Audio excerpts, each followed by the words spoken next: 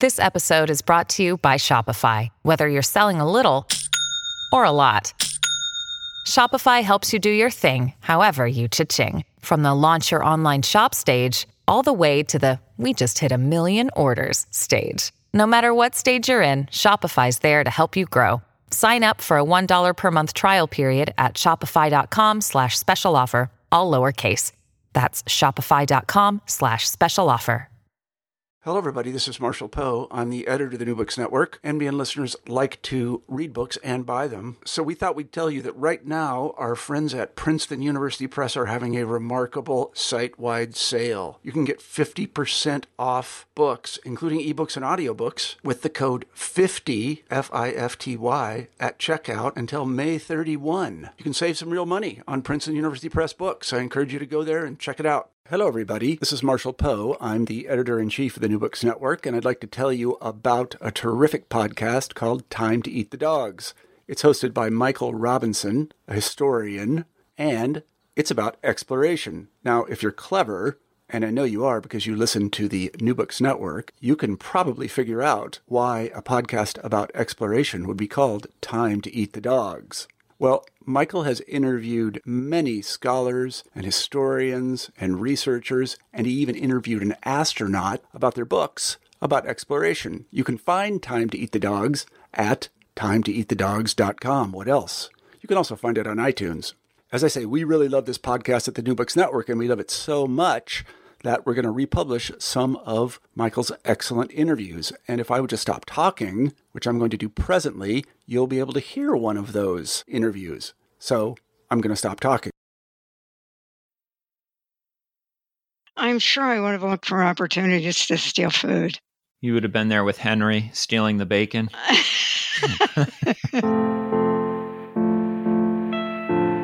The Greely expedition to Ellesmere Island was one of the great tragedies of polar exploration, a story that ended in starvation, cannibalism, and bitter controversy. We know the events of this story, but do we know how it felt to be there?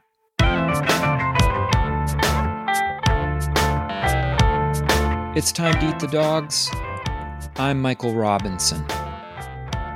Today, Laura Waterman talks about her novel Starvation Shore, which relies upon memoirs, letters, and diaries to reconstruct the life of the Greely Party as it attempted to survive impossible conditions.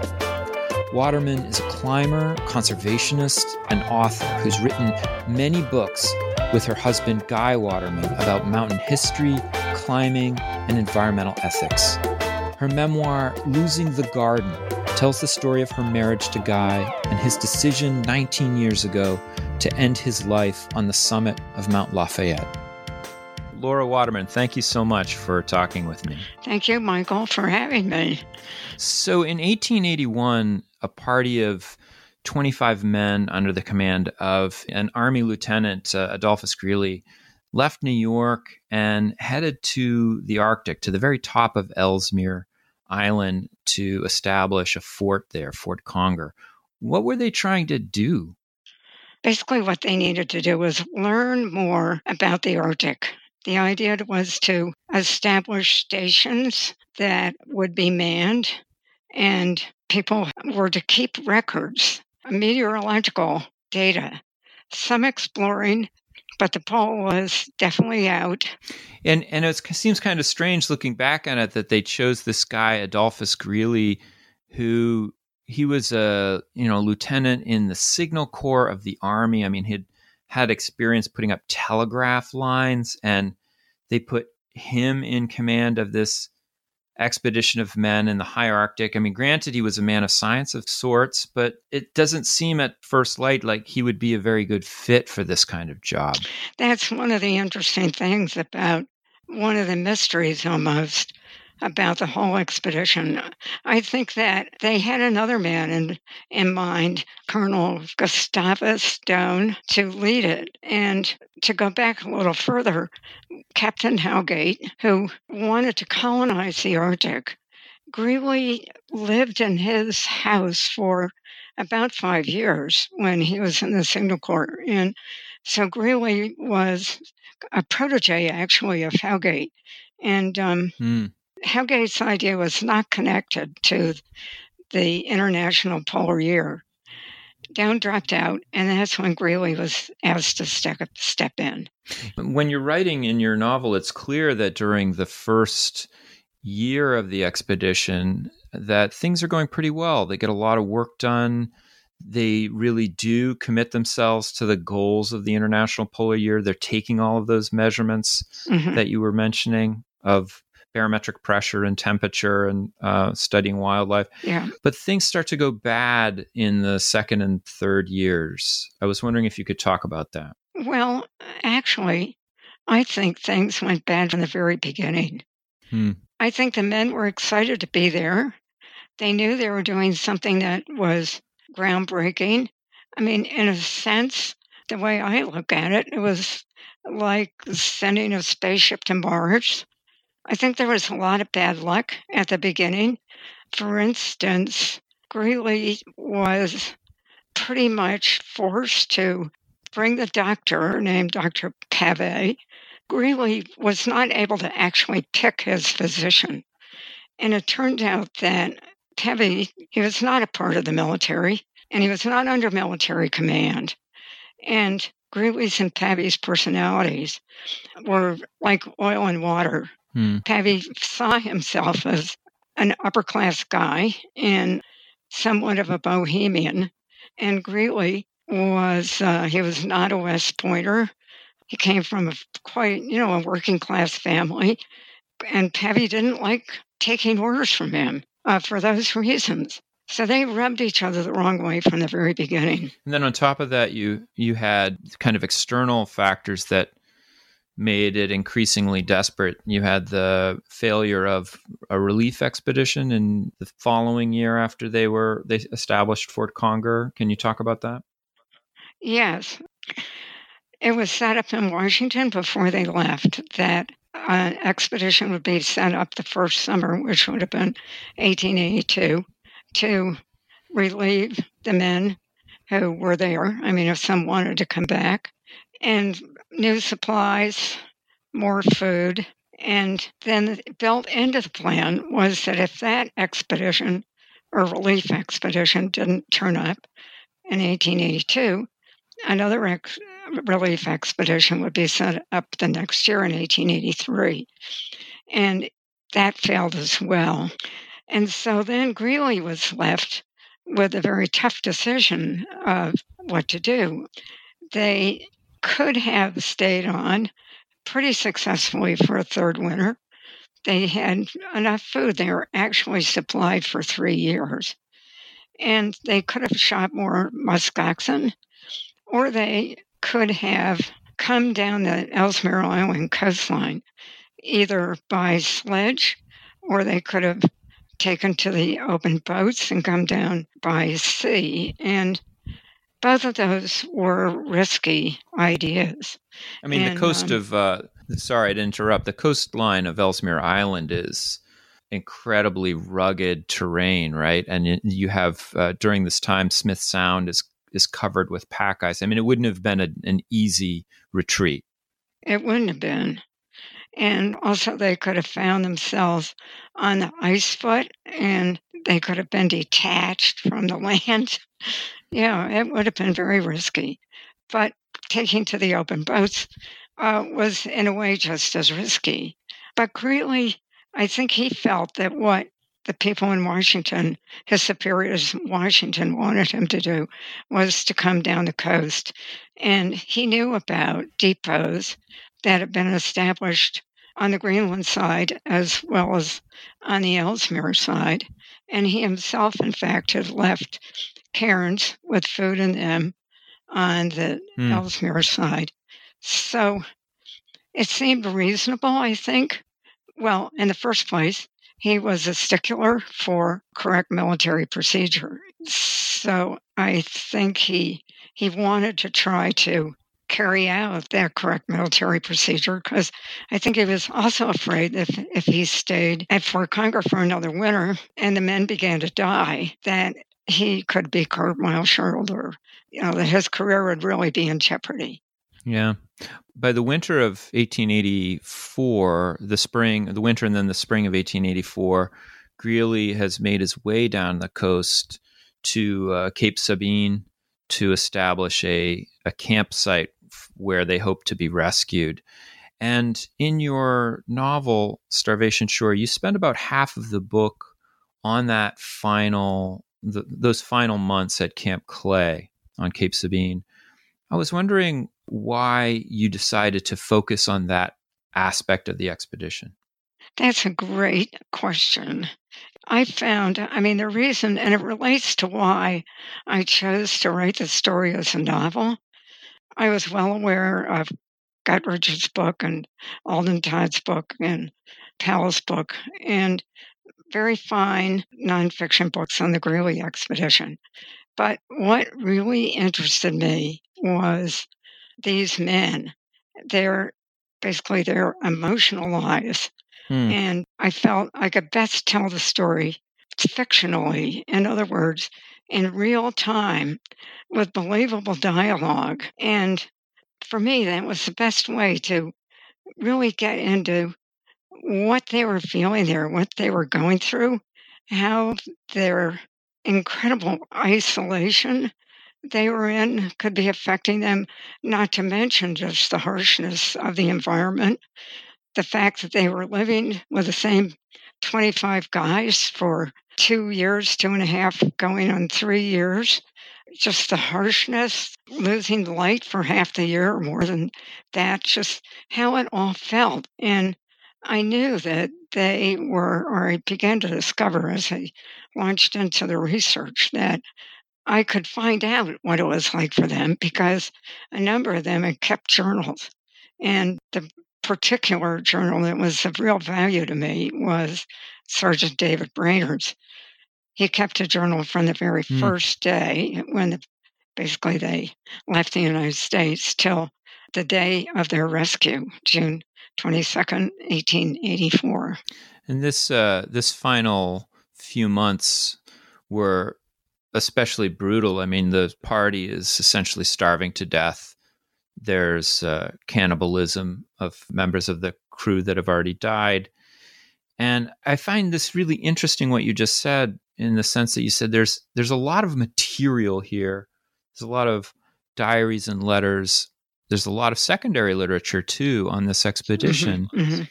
But you are really filling in the gaps in a way that's very interesting, the things that we don't know about those final few months. And I was wondering, as you wrote this, trying to inhabit, let's say, the survivors at Camp Clay, were you surprised at anything? Did you find certain people in that party that you connected to more than others?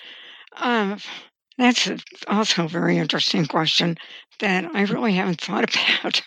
There were certainly people that I connected to, like their photographer, George Rice, and Sergeant Brainerd, who I came to admire greatly.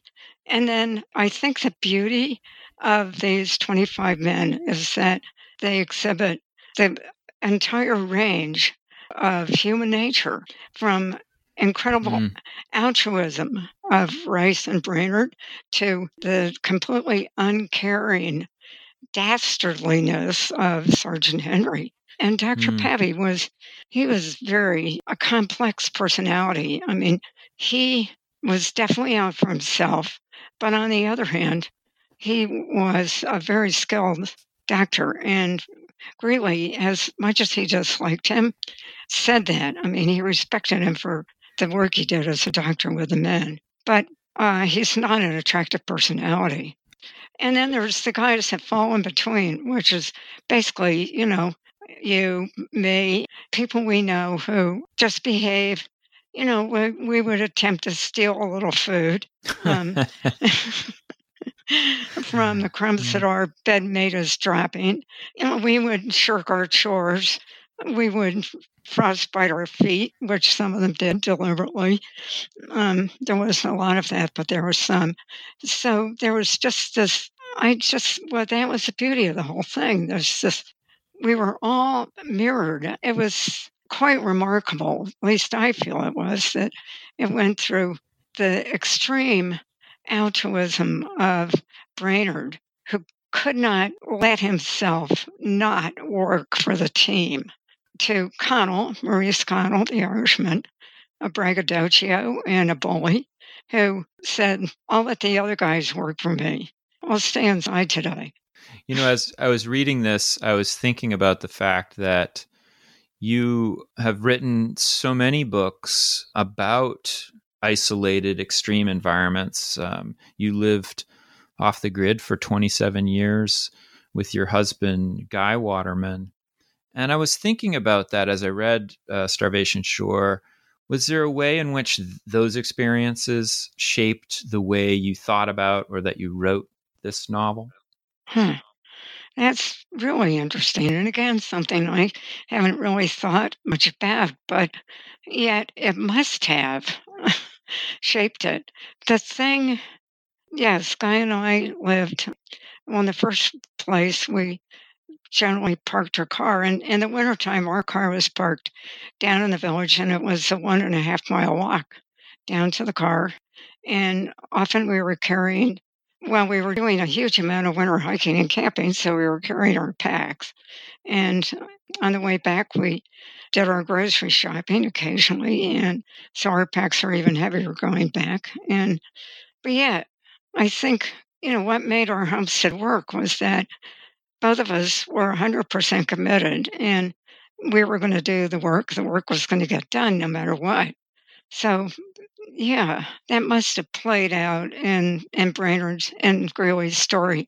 But what really drew me to their experience, their harsh experience in the Arctic, was my own experience above tree line in the White Mountains in the wintertime. Interesting. Yeah, this might sound a little crazy, but I was not concerned at all about my ability to feel to a pretty good degree what those men were going through in terms of cold, wind, even the isolation, certainly the fog or the whiteouts, because we got comfortable with all of that in the presidentials.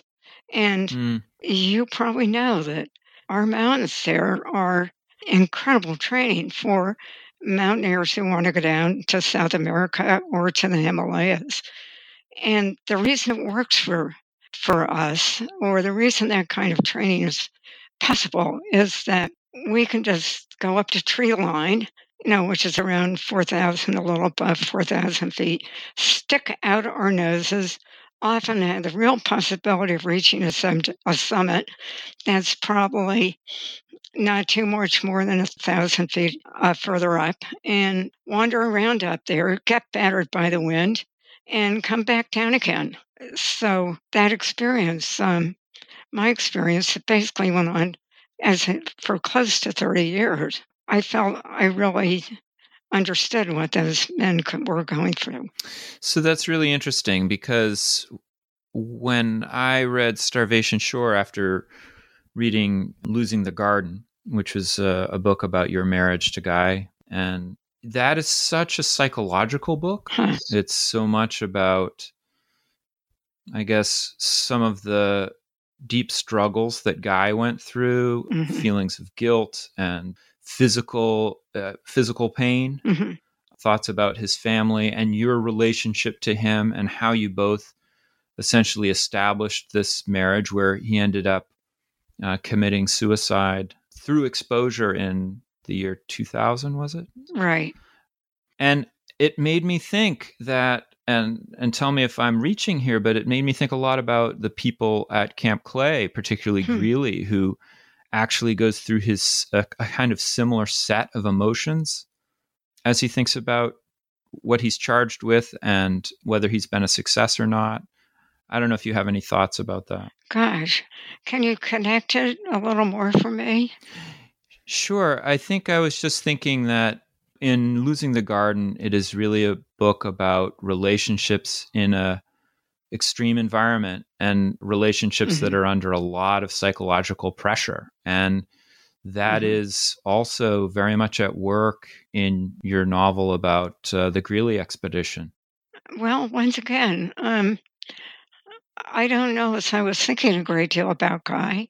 He was a very different personality from Greely. Yeah. I see him more in Sergeant Brainerd's camp, in a sense. Interesting. I think Guy actually would have done very well in the Greely expedition. I think he would have performed, was a real team player and inspired people. I mean, he was very good at that. The hikes that we did with other people in the White Mountains. He was a wonderful teacher and, had charisma. In a way, he could have, I think of him also, he had aspects of George Rice, who was also charismatic. And the men really were interested in Rice. I mean, because he had a certain mystery to him. But I can tell you, one thing that drew me very much to the subject of writing this book was actually how I would behave. Interesting. How I would have behaved in their starvation camp. I don't think I would have come off very well. I would have tried. I hope I would have tried at any rate, but I'm sure I would have looked for opportunities to steal food. You would have been there with Henry stealing the bacon? I don't think I would have gotten shot, but gotten myself shot. But hopefully I would have been, I would have been helpful. But I think I could have gotten discouraged pretty easily. Maybe, perhaps I would have had some kind of self-revelatory breakthrough to, okay, I'm going to clean up my act here and start being more helpful or something like that. But I don't think I would have started out that way. That's interesting you say that, because I think, one of these key questions that people ask about exploration is there a kind of explorer type? Or is it that people go into extreme environments and then they're somehow transformed by the experience to become a person that they're not? And the impression I get from Starvation Shore is that this is really a very mixed bag of people. This is a bunch of people who have a variety of different personalities, some of which hold up better than others. I don't know if you have any thoughts on that. Well, from the reading that I've done, if you don't have the personality or the will or the heart or the guts to, be a team player, your chances are not so good for coming through. If you're just looking out for number one, as Connell did, and actually Connell came through, which is very ironic, I find. But if you look at the 6 guys who did survive the expedition, and I think you can throw Greely in this mix too, they were all working their very best for the best outcome. Yeah. And I mean, they were giving everything they had to the expedition and to their fellow teammates. That's the important point. They were working for others. In other words, they weren't self-absorbed with their own, trying to take care of themselves or grabbing the warmest sleeping bag. It's personalities who are willing to give their utmost to have the best chance of coming through. Laura Waterman, thank you so much for talking with me. Thank you, Michael. That's it for today. The music was composed by Zabrat. Make sure you check out the Time to Eat the Dog's website for podcast links and other exploration-related stuff. And if you get the chance, please take a minute to rate and review the show wherever you get your podcasts. It really helps make the show visible to new listeners.